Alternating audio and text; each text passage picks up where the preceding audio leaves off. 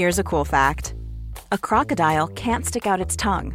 Another cool fact, you can get short-term health insurance for a month or just under a year in some states. United Healthcare short-term insurance plans are designed for people who are between jobs, coming off their parents' plan, or turning a side hustle into a full-time gig. Underwritten by Golden Rule Insurance Company, they offer flexible, budget-friendly coverage with access to a nationwide network of doctors and hospitals. Get more cool facts about United Healthcare short-term plans at uh1.com. We are special breakfast people here at Pantsuit Politics, but not just when Beth and I are on the road. The truth is, I want something warm from the oven every Saturday morning and Sunday morning. It's just the truth. It makes it feel special, makes it feel exciting. I don't want to work at it. So the first time I ever saw Wild Grain, which is bake from frozen subscription box for sourdough breads, fresh pastas, and artisanal pastries, I was obsessed. You guys, I've been a member for over a year. It's amazing. It's so easy. Every item bakes from frozen in 25 minutes or less, no thawing required. You can fully customize your Wild Grain box. You can choose any combination of breads, pastas, pastries. You can even build a box of only breads, only pastas, or only pastries if you'd like. And for a limited time, you can get $30 off the first box, plus free croissants in every box when you go to wildgrain.com/pantsuit to start your subscription. Sometimes I make one single croissant just for me because I want to feel special, and they're so good. You heard me. Free croissants in every box. And $30 off your first box when you go to wildgrain.com/pantsuit. That's wildgrain.com/pantsuit. Or you can use promo code pantsuit at checkout. Do you want a bra that's sexy or a bra that's comfortable? Thanks to Third Love, you can have both. Third Love was started to take all the frustration, ick, and out of bra shopping. That's why they make solutions for every bra problem, aka problems.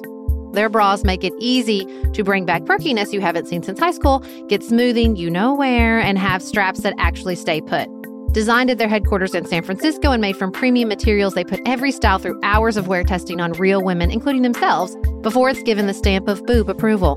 Comfort and support are guaranteed. Plus, whether you're a double A cup or an H cup, their virtual fitting room will help you find your perfect fit fast. And they've even invented half cups. No more feeling stuck between two cup sizes that don't fit right. It's time to get your problems solved. Visit thirdlove.com and get 15% off your order with code podcast15.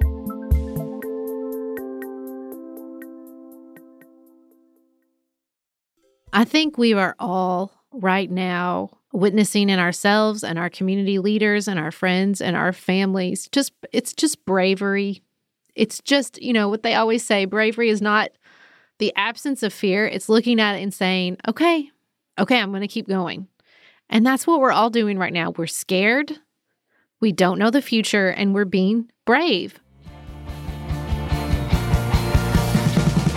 This is Sarah. And Beth. You're listening to Pantsuit Politics, the home of grace-filled political conversations.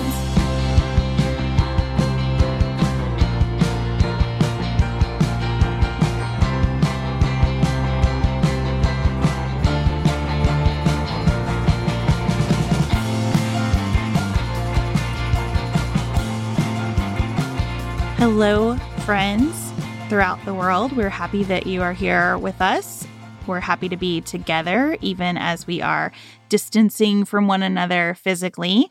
We're going to talk today, of course, about the latest with COVID-19. We are also going to talk about the Democratic debate. We have canceled our spring tour, as you are probably aware, and many of our speaking engagements in months after March are canceling as well or rescheduling. We appreciate everyone and your patience and your understanding. We're doing everything that we can here at Pantsuit Politics to be supportive of this community. If you can think of things that we can do better, please let us know. You'll be seeing our children in Instagram stories as we share the news with them in ways that we hope are helpful to you and your children if you are doing school at home right now. If your kids have things that they're making, feel free to send us an email and we'll do some Instagram posts sharing the artwork and all of the creations made during this time. We really want to thank all of you who are spending time with us on Patreon. We especially want to welcome Jared Minson, our new executive producer. We have seen so much generosity and interest and support. And as we talked about during the debate last night, we've been thinking a lot about how our business exists just because you all want it to. And especially during this really difficult, uncertain time, thank you so much for continuing to support us. And before we start, we're going to continue opening up our shared meditations on the show because you know what? We all need it. That's why we're doing it. So we have a new one that Maggie sent us that we think is really beautiful. Muses in Mother Memory, Saint Gabriel, Genius, Buddha, Mother Earth, and whoever created the smell of newborn babies. You who offer inspiration, communication, creativity, love, and light to all without measure. You who offer grace and mercy. You who stretch us and whose presence we invite into our conversation today. We ask for you to be with us as we consider what is, what was, and what might be. Let us honor those who are here, those who will hear, and those who will come after us. Okay. Deep breath. Here we go. There's lots and lots and lots of updates about COVID-19 since we were here on Friday, which was approximately 6 months ago. That's how long every day is. It's true. And by the time you hear this, there will be lots and lots more of updates related to COVID-19. So we're going to try to hit the high points, and you can continue to stay in touch with us on social media and elsewhere as we follow along.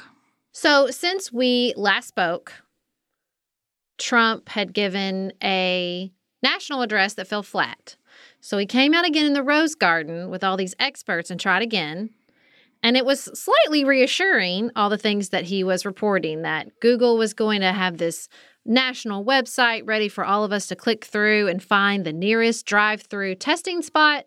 There was only a couple smallish problems with all these promises. The first smallish problem was that Google didn't know what he was talking about. I gotta laugh.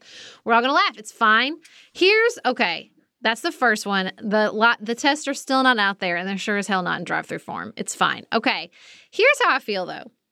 Here's how I feel about this now. I know last time we were here, we were talking about your basket. You were just going to put, he's not up to this in the basket. Cool. We were worried about your basket by Friday evening, fearful that the handles on your basket were going to break. I just feel like at this point on Monday, he's irrelevant. I feel like no one cares what he has to say. I don't hear people obsessing about his press conference. He got tested. He was negative. That's another update. But ever since we learned that, I even feel like on Twitter and other places, because governors and all these places and leadership and communities have stepped up, I just think he's become irrelevant. He showed he's not up for it. That's not going to change. And so we've all had to just adapt and move on. I appreciated what you wrote in our newsletter on Friday, Sarah, about how this has you thinking about federalism, because I think we are seeing the benefit and necessity of leaders at state and local levels taking charge of things. I don't think it would be a great thing if the president decided for all of America that bars and restaurants were going to close, for example. I think it is a very good and important thing that governors are making those decisions, that large cities are making those decisions.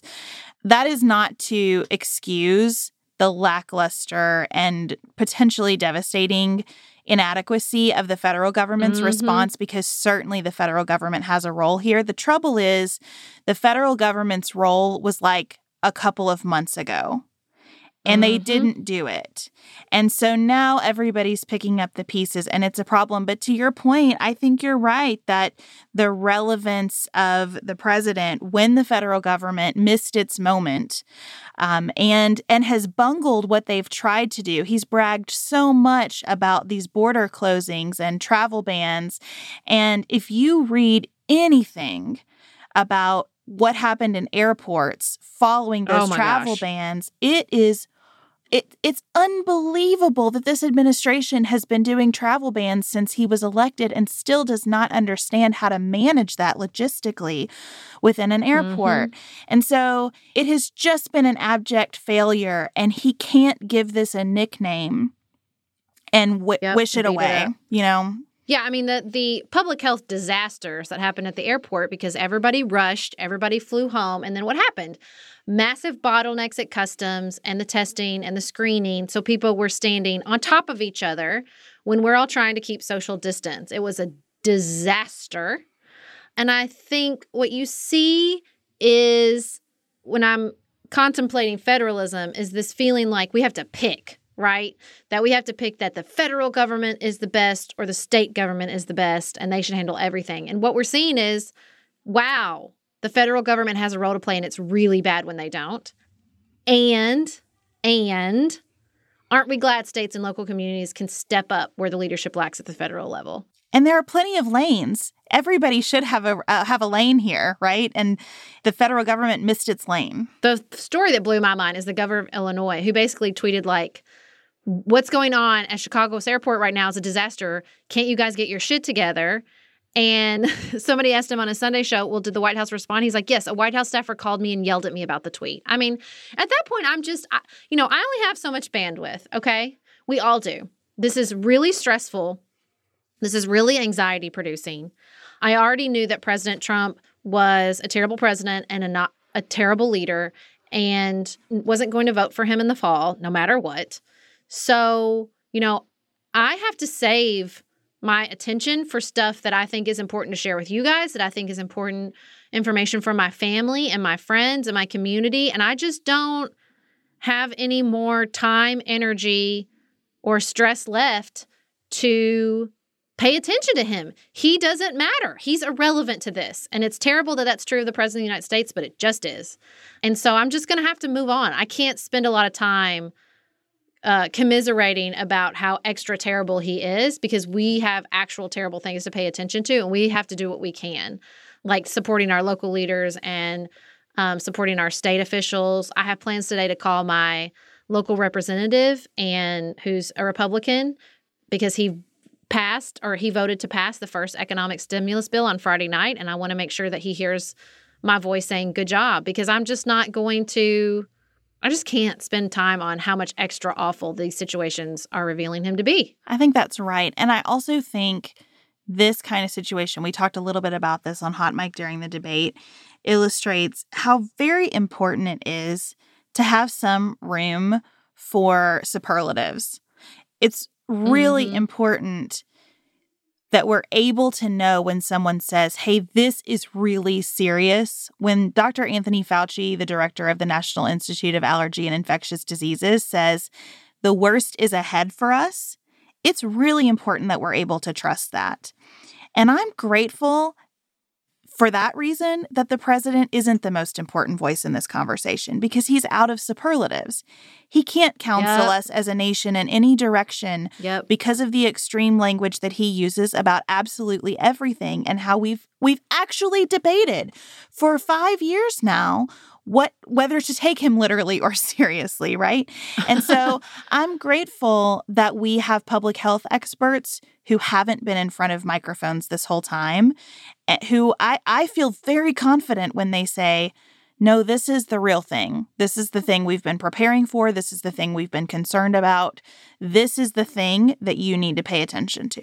So let's talk about this stimulus bill a little bit. It requires employers to accrue 7 days of sick leave, 14 days of sick leave immediately when people need to stay home, and reimburse small businesses 50 employees or less for the cost of 14 days of paid leave.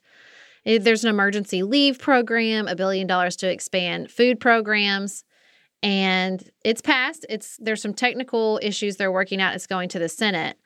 But Beth, what I think is most promising about the fact that, one, this passed along bipartisan lines, is that all of this stimulus stuff and these conversations are leading to a point where we have Mitt Romney basically calling for a universal basic income, that we're just going to have to give people cash for the next few weeks. That's right. And that's one of the only tools that we have left, because as we saw, the Federal Reserve cut its interest rate to 0, and the markets still are just sinking and sinking. We have been doing economic stimulus when we didn't need it for so long now that all we got is something like direct payments to people. And I think those direct payments are going to be needed. in much larger numbers than anyone is anticipating right now. Because even this emergency leave program created by the House bill that Nancy Pelosi and Steve Mnuchin worked together to negotiate, and let me say, I'm really happy that those two people are able to work together. Even that emergency leave program, which I think is a good and important first step, gives eligible workers 2/3 of their average monthly earnings. I don't know a lot of people who can afford to have 1/3 of their income go out the window. And when that's happening for people who are, employed somewhere, think about what happens to businesses of all varieties in the context of something like this. I think lots of businesses want to continue to pay their workers. They don't know how to. Airlines are saying they could be bankrupt by May. I mean, we're going to need a really significant infusion into the economy. And that is hard to do when we have been on such a spending spree for the last few years. Yeah, I mean, we're going to talk about the debate in the next segment, but Joe Biden had a really good moment where he was like, hey, we've been using this as our only tool, and we're obviously going to need a lot more tools. And I think this conversation about cash payments shows you when the world changes so dramatically, and the world has really changed in a very short amount of time. Schools are closed. All of us suddenly became homeschoolers, probably for the rest of the school year. But, what I keep thinking about, and I think I sent you a text message about Japan. You did. Like, what? Several weeks What ago. do we think it was? It was probably 2 weeks ago. And it seemed bananas to me because Japan was calling off school for a month. And I thought, okay, look, they're just trying to do that to protect themselves against the Olympics. And literally days later, our school's off. I mean, they're telling us 2 weeks in Kentucky, but let's be honest, it's going to be longer than that if it's not till the end of the year. So we have schools closing. We have metros cutting service. We have Starbucks saying, you can come through the drive-thru. We have restaurants closing, bars closing. I mean, this is a dramatic rearrangement of American life. And with that comes the opportunity to do and make these kind of dramatic changes we've all been talking about, that some of our institutions and some of our policies were built for a different time. And, when you hit a crisis like this, it's a moment to say, okay, well, what's not been working? And if we can't all look at the Federal Reserve and what's happening there and say, okay, well, our regular tools are a little dated and they might have been working for the top 1% really, really well. I'm starting to sound like Bernie Sanders here, but they weren't working for everybody else. Just juicing the stock market doesn't help hourly workers. And we're going to have to figure out what actually does. And now all of a sudden, Andrew Yang, man of the hour. Well, it also just doesn't work when you don't use it in the other direction. I mean, there was a time when the interest rate moving would have made a big difference, but that was 4 years ago.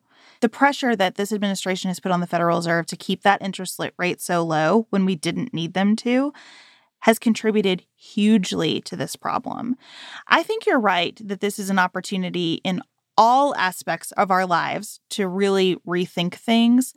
I don't know the best way to do that because I think that Nancy Pelosi and Steve Mnuchin were right to get this bill done, even if it's imperfect, and get it to the floor and pass it and start working on the next one.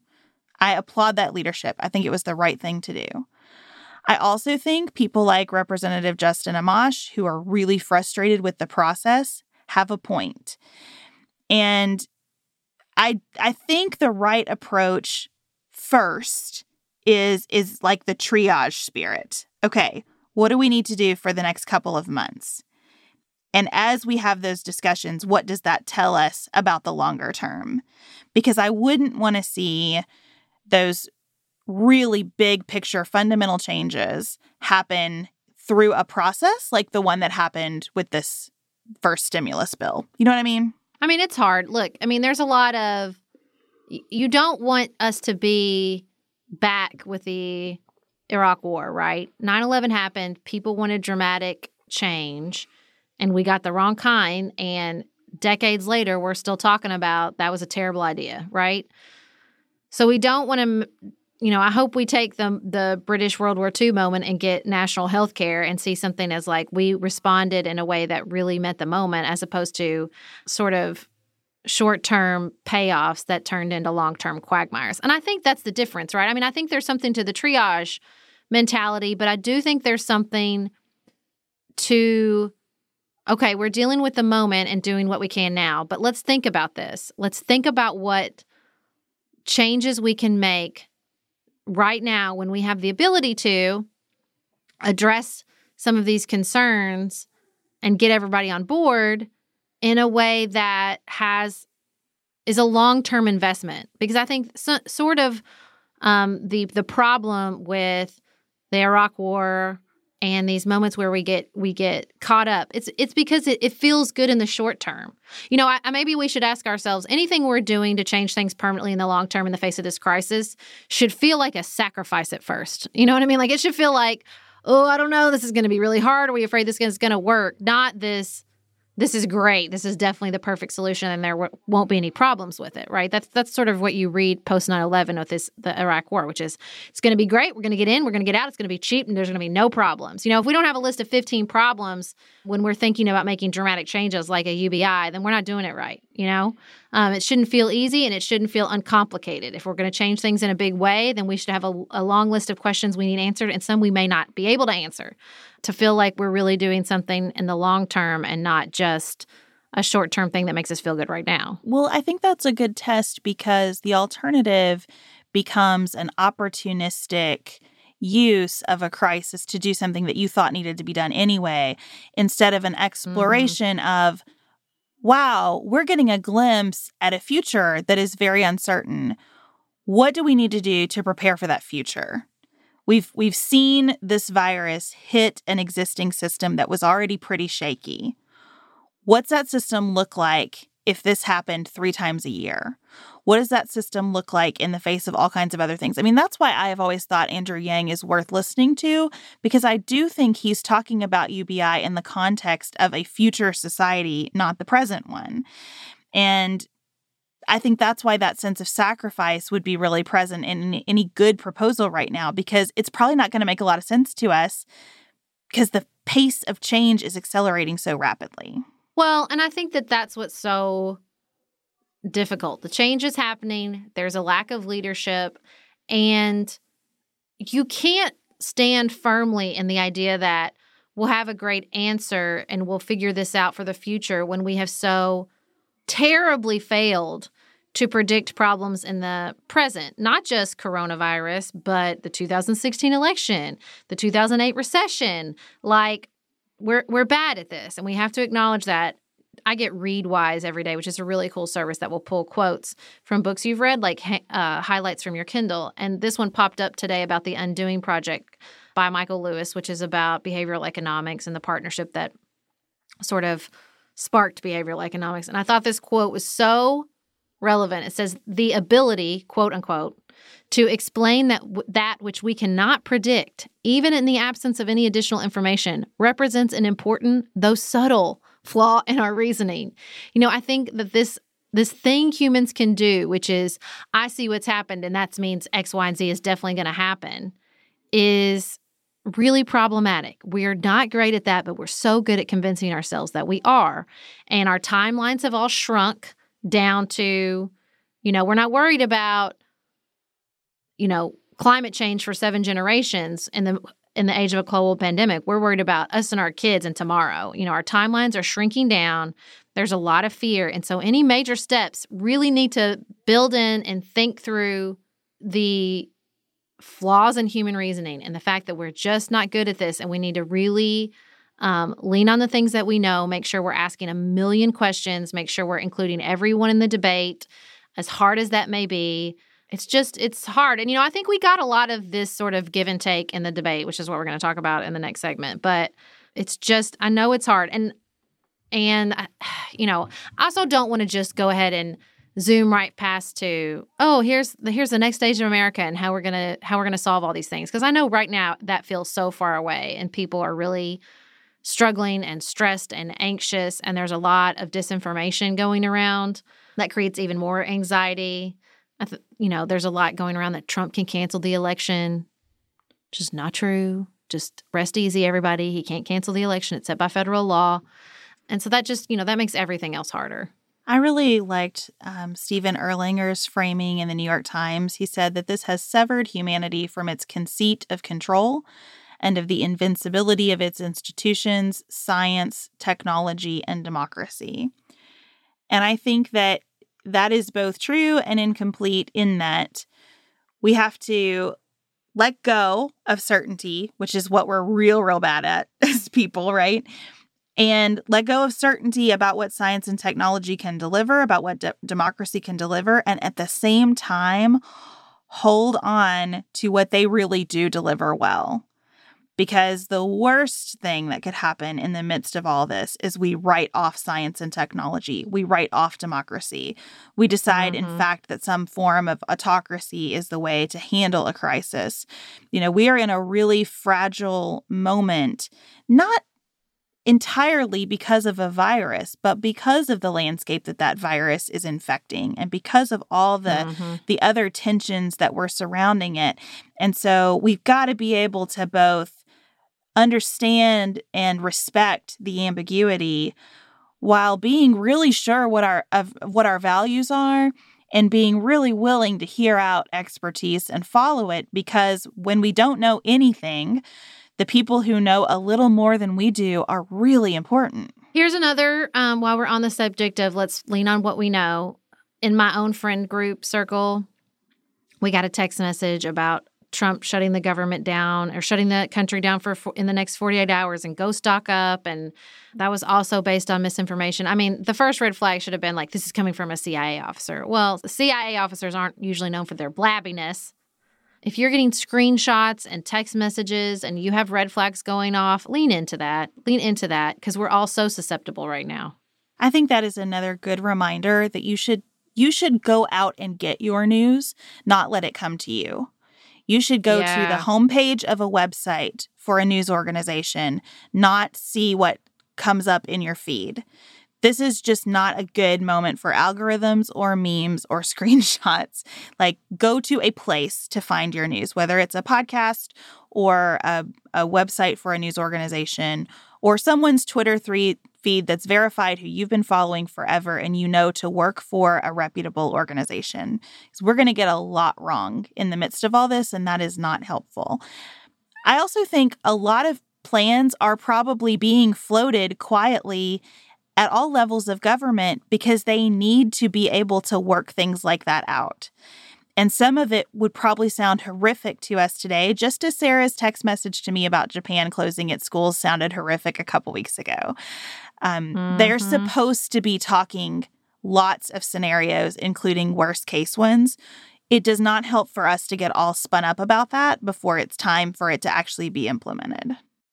I think that today in our compliment section, we should hold space for all the people making really difficult decisions around coronavirus. I was talking with one of our listeners who is a coaching client of mine, and she owns a business that people come to exercise and receive training on exercise. And it is very, very frightening to cancel those classes. And she is going to make the decision to do that and take those classes virtual. And that is hard. What she said to me that just almost brings me to tears is that, people say, well, don't be governed by fear. Continue to live your normal life as though this were about terrorism or something else where we've trained ourselves to talk like that. And she said, what I'm realizing, though, is that when you keep things open and you don't listen, you're just leaning into fear of another kind.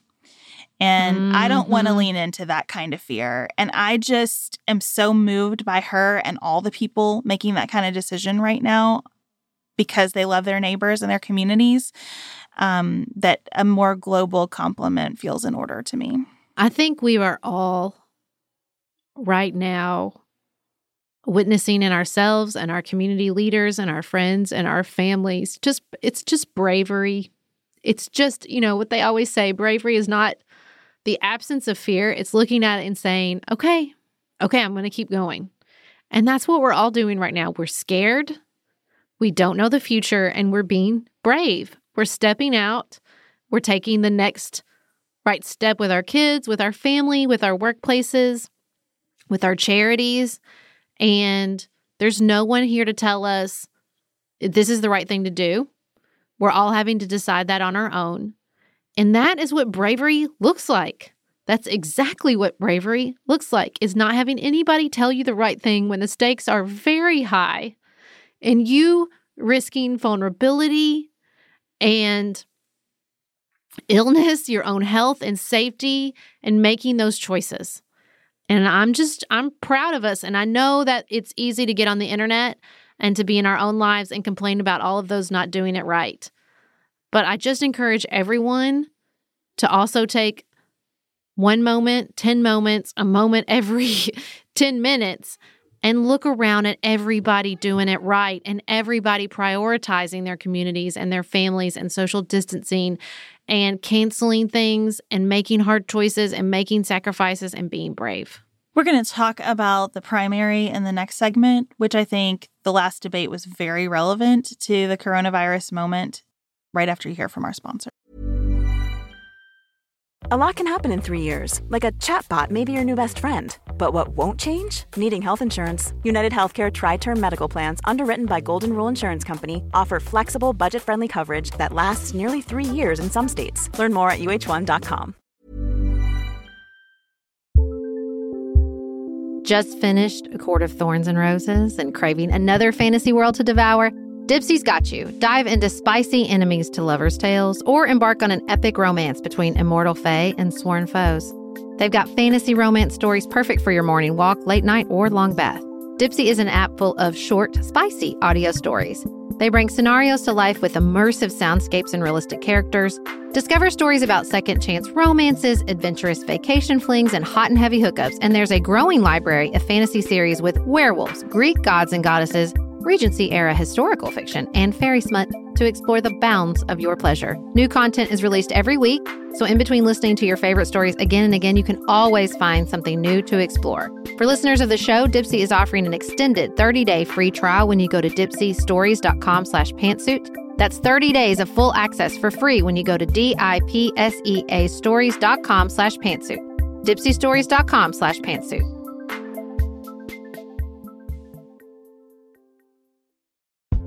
If you're looking for a very quick salon quality, but not salon priced manicure, Olive & June has you covered. We've talked about Olive & June's Mani system before. It has everything that you need for a professional manicure in one box. Salon grade tools, your choice of 6 polishes. Those polishes are going to last you for 7 days or more. The cost breaks down to about $2 a manicure. Olive & June also has press-ons if you want. What I love, though, is that Olive & June each season is coming out with new colors, and I just got a set of spring and summer colors in quick dry polish. And they say this dries in about a minute. It seemed dry to me in about 30 seconds. It was not kidding about being quick dry. I also love the light colors in this set. There is a huge range. My favorite one is called Kitten. It's like a pinkish gray. The quick dry polish gives you full coverage in 1 or 2 coats. It lasts for more than 5 days, and it is offered in more than 40 cruelty-free and vegan polishes. Olive & June just understands what's happening in our lives, that we need to move quickly, but we want to look great and feel great and have fun in the process. Visit oliveandjune.com/pantsuit for 20% off your first system. That's oliveandjune.com/pantsuit for 20% off your first Mani system.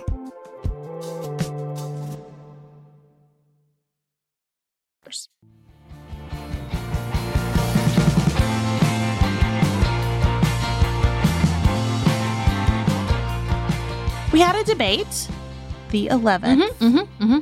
It was a debate. It was different in many ways because there was no audience, which I think is a change we should keep.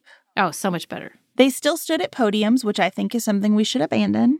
But they stood fairly they were very far apart from each other. Yes. And it was just 2 people instead of the very crowded stages we've had to this point. So that significantly altered the dynamic as well.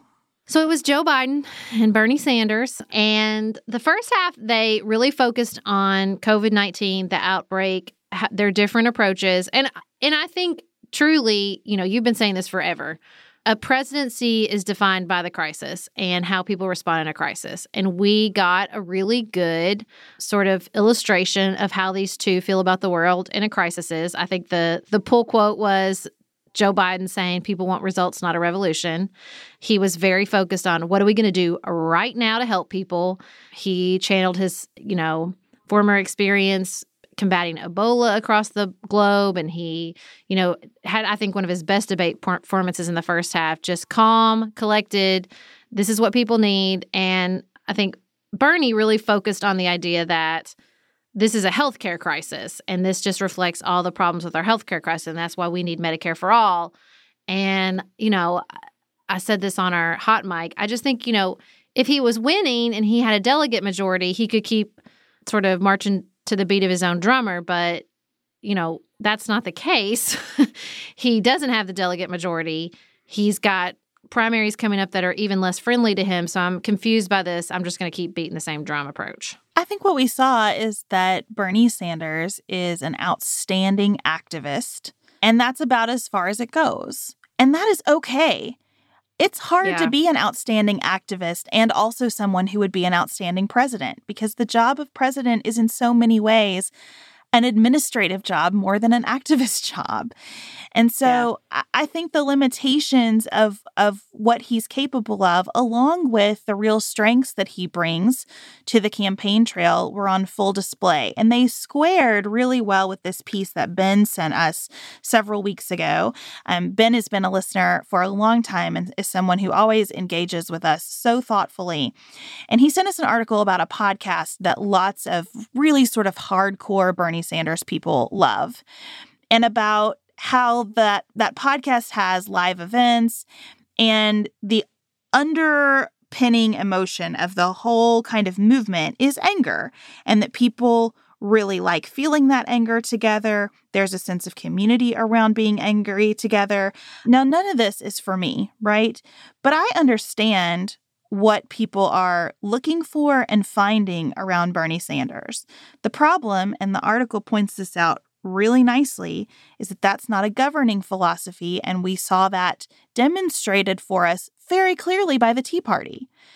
That you can't govern with a Tea Party mindset. You can be an activist and you can say important things and you can influence those who govern, but you can't govern that way. And I think what Bernie said about coronavirus showed that he is not someone who can govern through something like this. I think that is 100% correct. And I think Bernie and Trump, to a certain extent, I don't think they're equivalent. Let me be clear about that. But they are both good when you are angry. But most people are not angry right now. They are afraid. And that requires something different. It's why Trump is failing. It's why I don't think Bernie is going to come out triumphant from last night's debate performance or in any primary contest moving forward. We have a friend who does the most amazing job at serving the community. And he has a real heart for those who live in poverty. I think he lived in poverty himself. And we've had all these local controversies and people just are so nasty and getting so mad. And he told my husband, I think people are mad about that they're not making as much money as their parents, or their lives aren't getting better and their kids' lives going to be better. And they're just not sure who to be mad at. And I think, my one big compliment to Bernie Sanders is at least he's directing the anger at the right places. I think the reason people catch fire with him and they don't leave him is because they feel like he's named this anger, and his explanation about why I feel so angry and left behind is spot on. And, I know people feel the same way about Trump. I just personally think that, the reason I don't make them equivalents is that Bernie Sanders is not a liar. Bernie Sanders is not a crook. He's just an activist. And like you said, he's a lifelong politician. And I think he's named a lot of these things correctly. I just don't think that means he would be a good president. I think that Bernie Sanders is not at all wrong about the state of our healthcare system in the country. I don't know that he has the right answer for that. But certainly it has been jarring to see statements like the one that came out of Norway classifying the U.S. healthcare system as a poor one. It's been hard, and it is hard to think about how unprepared we were for this virus. And so I think he continues to have something important to say in making that criticism. The trouble is, and this is what I thought was on full display Sunday night during the debate, you could have a perfect healthcare system and still have a crisis. And you can't, as president, put all the crises on hold while you create the perfect canvas for those crises to land on. And that's, again, why I say the presidency is an administrative job as much as anything else. You really need someone who can have lots and lots of people moving in multiple directions all the time. And some of those people are going to be managing a current crisis, and some of them are going to be looking toward a future, and some of them are just going to be like making the present continue to happen. And it's a lot. And it's why I get really nervous about adding responsibility to the federal government's plate, because I don't think we're juggling the balls that it holds right now very effectively. And it was as unideal, is that a word? As unideal as I find Joe Biden, and I do, I found him remarkably comforting in this debate. I thought that he had the kind of presence that I want to see on my television when there is a Rose Garden address or an Oval Office address. I thought he knew what he was talking about. It was the sharpest that he has been in any debate. I wondered where this guy has been the whole primary. I think there are a bunch of different reasons for that, but I really did feel much more confident in him as the nominee and the person that I will be voting for in the general election after this debate than I did before it. And I didn't really think he could pull that off. Maybe my expectations were exceeded because they were so low. Yeah, he definitely did. I think he thrives on a smaller field, right? I think most people would. It gives you feel less under attack. You have the ability to shine. And also, what does he have to be stressed about? He pretty much has this in the bag. I mean, I'm glad we had the debate, but as far as I'm concerned, this is over. And because of that, can we talk about the super, super bright spot during this debate and very, very smart political move Joe Biden made by pledging to pick a woman as his vice presidential candidate? What I thought was so brilliant about the way he executed that was that he said it as though he knows who it's going to be. He said it like it is done. And it made Senator Sanders' response to the same question look really bad, like cringeworthy bad. And it's comforting. That's another thing. When you think about what do we need post-Trump, I really want a president who is asked a yes or no question and gives a yes or no answer. And he did that. It is so rare for someone to say yes, especially about who they're going to appoint for something. I mean, that is the cagiest subject of all subjects in Washington, D.C. And for him to just say, yes, I'm going to do that, I don't know. It kind of made me physically relax for a second.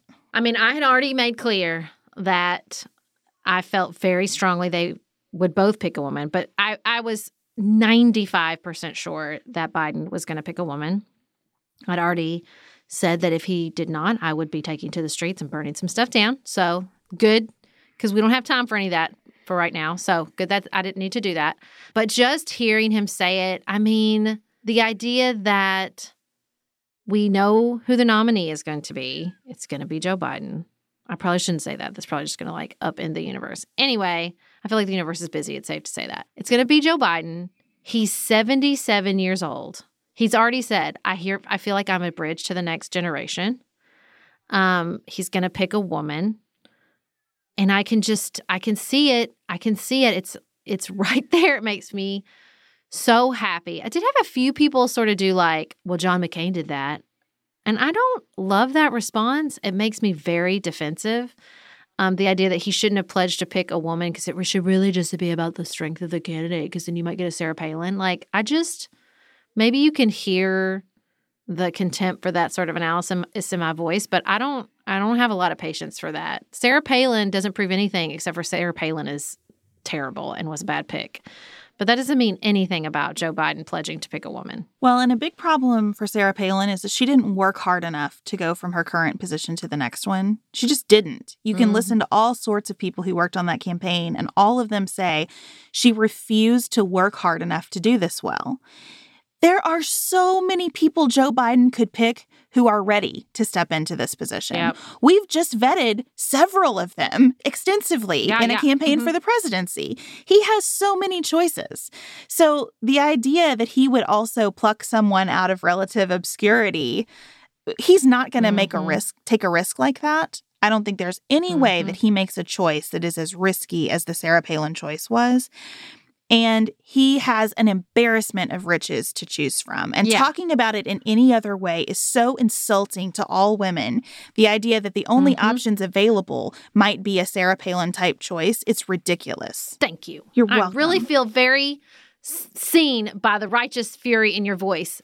Thank you. You are welcome. I share that fury with you. Yeah, I'm not here for that. So the rest of the debate was a lot of like, but you voted 30 years ago, but you said 20 years ago, but you voted, but you sponsored, but you had an amendment. And I didn't pay that close attention to that part of the debate. So I'm just going to say that up front because I don't care. And it seems really dumb and irrelevant right now in the middle of the coronavirus. I'm just being honest. Well, let me see and affirm you're not caring in this way. Sarah and I have talked many times about our desire to age as gracefully as possible, and skincare is a huge piece of that.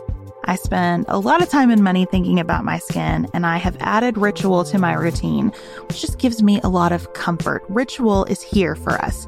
They have created a wrinkle support skin supplement and conducted clinical studies, so we know it's working. They're taking the guesswork out of skincare.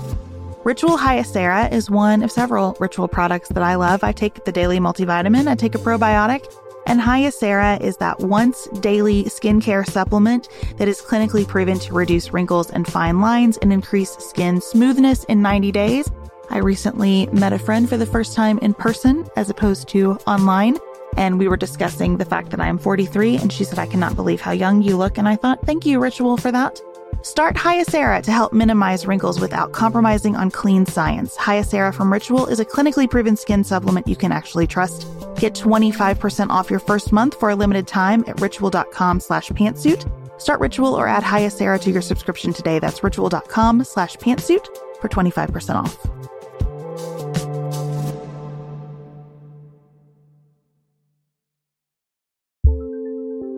There's not much worse than a dry and itchy scalp. Also, when you get your hair colored and then it does not last as long as you and your stylist discussed. It could be that unfiltered, mineral-filled water is the culprit. Hard water is a leading cause of damaged hair and dry, irritated skin, and about 85% of the United States uses hard water, filled with dissolved minerals and added chlorine. That's where Canopy's new filtered shower head comes in. Canopy, known for their beauty hacks and reimagined humidifier, has revolutionized the filtered shower head. Dermatologists recommended this unique 3-stage filtration system greatly reduces contaminants and odors in your shower water, leaving you with healthy hair and glowing skin. Best of all, the Canopy filtered shower head is hassle-free. Installation is a breeze, and its unique quick-release filter replacement feature allows for seamless filter replacement unlike any others on the market. Go to getcanopy.co to save $25 on your Canopy filtered shower head purchase today with Canopy's hassle-free filter subscription. Even better, our listeners can use code PANTSUIT at checkout to save an additional 10% off your Canopy purchase. Hurry, your hair and skin will thank you.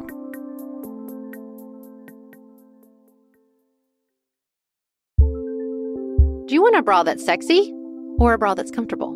Thanks to Third Love, you can have both. Third Love was started to take all the frustration, ick, and out of bra shopping. That's why they make solutions for every bra problem, aka problems. Their bras make it easy to bring back perkiness you haven't seen since high school, get smoothing you know where, and have straps that actually stay put. Designed at their headquarters in San Francisco and made from premium materials, they put every style through hours of wear testing on real women, including themselves, before it's given the stamp of boob approval. Comfort and support are guaranteed. Plus, whether you're a double A cup or an H cup, their virtual fitting room will help you find your perfect fit fast. And they've even invented half cups. No more feeling stuck between 2 cup sizes that don't fit right. It's time to get your problems solved. Visit thirdlove.com and get 15% off your order with code podcast15.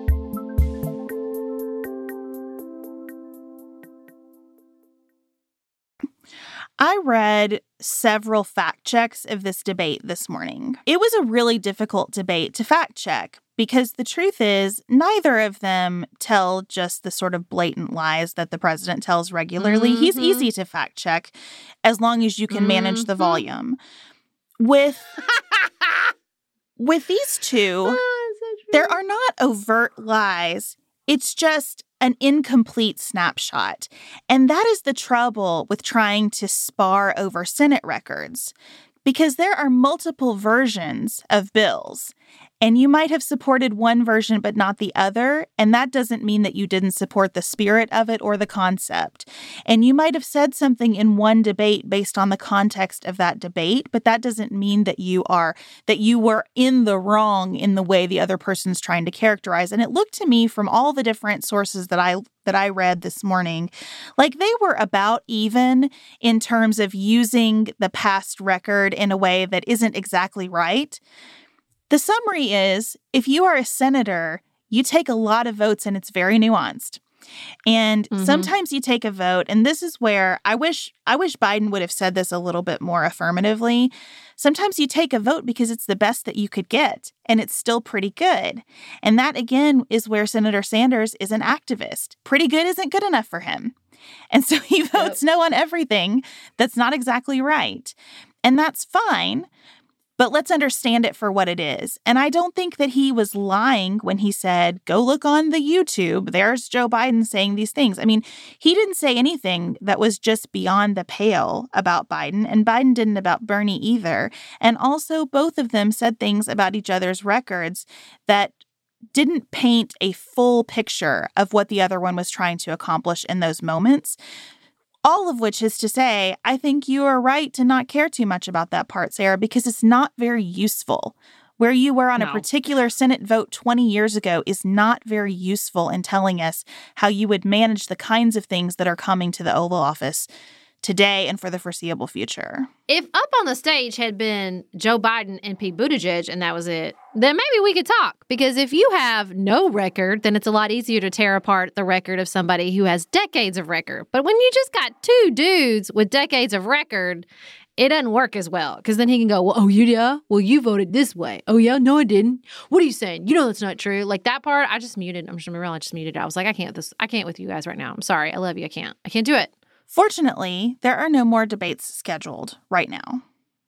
We will see if we have general election debates. Yeah, that's what I was saying. Should we stop and tell the people and just so everybody doesn't have some expectations that you and I both agree perhaps could be unrealistic, in that both you and I believe there will not be general election debates between the presidential candidates because we believe Trump will not participate. As much as we try not to make prognostications about this election, because historically we don't have a great track record on those. Yes, we talked about this. We are in agreement that we think it is highly unlikely that Donald Trump will debate the Democratic nominee in advance of the general election. If he does, we will be here for it. We will watch it. We will hot mic it. We will analyze it. We will be thrilled because that is important to the health of the democracy, even as debates are quite limited in what they accomplish for us. But we think that it is very unlikely. I mean, I just don't think he'd be putting out there, well, I'm only going to do if the rules are fair, if he had already decided he wasn't going to do it. I mean, I'm just saying. I am sad to see these come to an end in a weird way. It was a really fun experience last night in our community, especially when I had them muted. And I was just talking to you guys. You know, these have always been a huge part of the Pantsuit Politics community, these debates. I think we learn a lot about policy. It's like almost through osmosis, you know.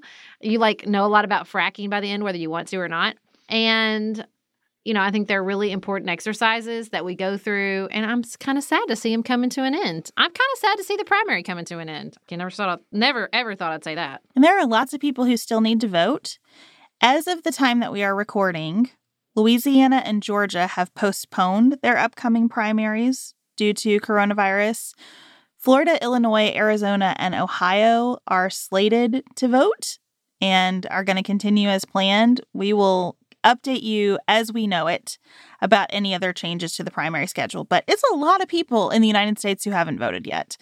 So it'll be really interesting to see what happens with turnout and just kind of the numbers breakdown in terms of who gets out to vote in the midst of all this. And that could be not great for Biden because the activists will vote. And a lot of people are probably feeling really comfortable that Biden has this locked up and could decide to stay home, which is a choice that I would understand given all the risks. And so it's going to be interesting to see what happens from here. Well, we will be here with our children making lots of noise in the background the entire time, probably. Or at least for the next few months, weeks. Let's stay positive. Weeks. Thank you for the grace working through this. Sarah, what's on your mind outside of politics? I mean, if the coronavirus is politics, nothing.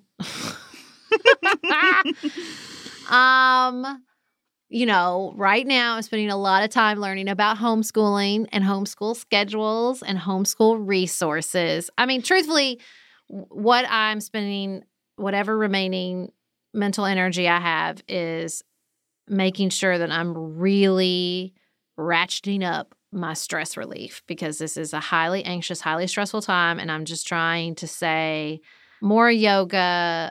I stopped meditating a long time ago because I was doing yoga every day. I'm going to add meditation back. Journaling. I have like a real kitchen sink approach to stress. And so I'm just throwing every possible thing at this dramatic change in circumstances. I'm kind of doing the same thing, but through the framework of less time on email, less scrolling social media, less sense of like, let me respond to this right away. I'm just trying to really turn down the volume, dim the lights. While we were doing our homeschool this morning, we lit a candle, we turned on classical music. I'm just trying to keep it all really peaceful and easy around here. We hope that it is as peaceful and easy as humanly possible where you are. That will look very different depending on your circumstances. And we love the ways that the internet allows us to stay in touch with all of you on the news briefs in the morning, on Nightly Nuance at night, here on this podcast, and as much as humanly possible until we are in your ears again. Keep it nuanced, y'all.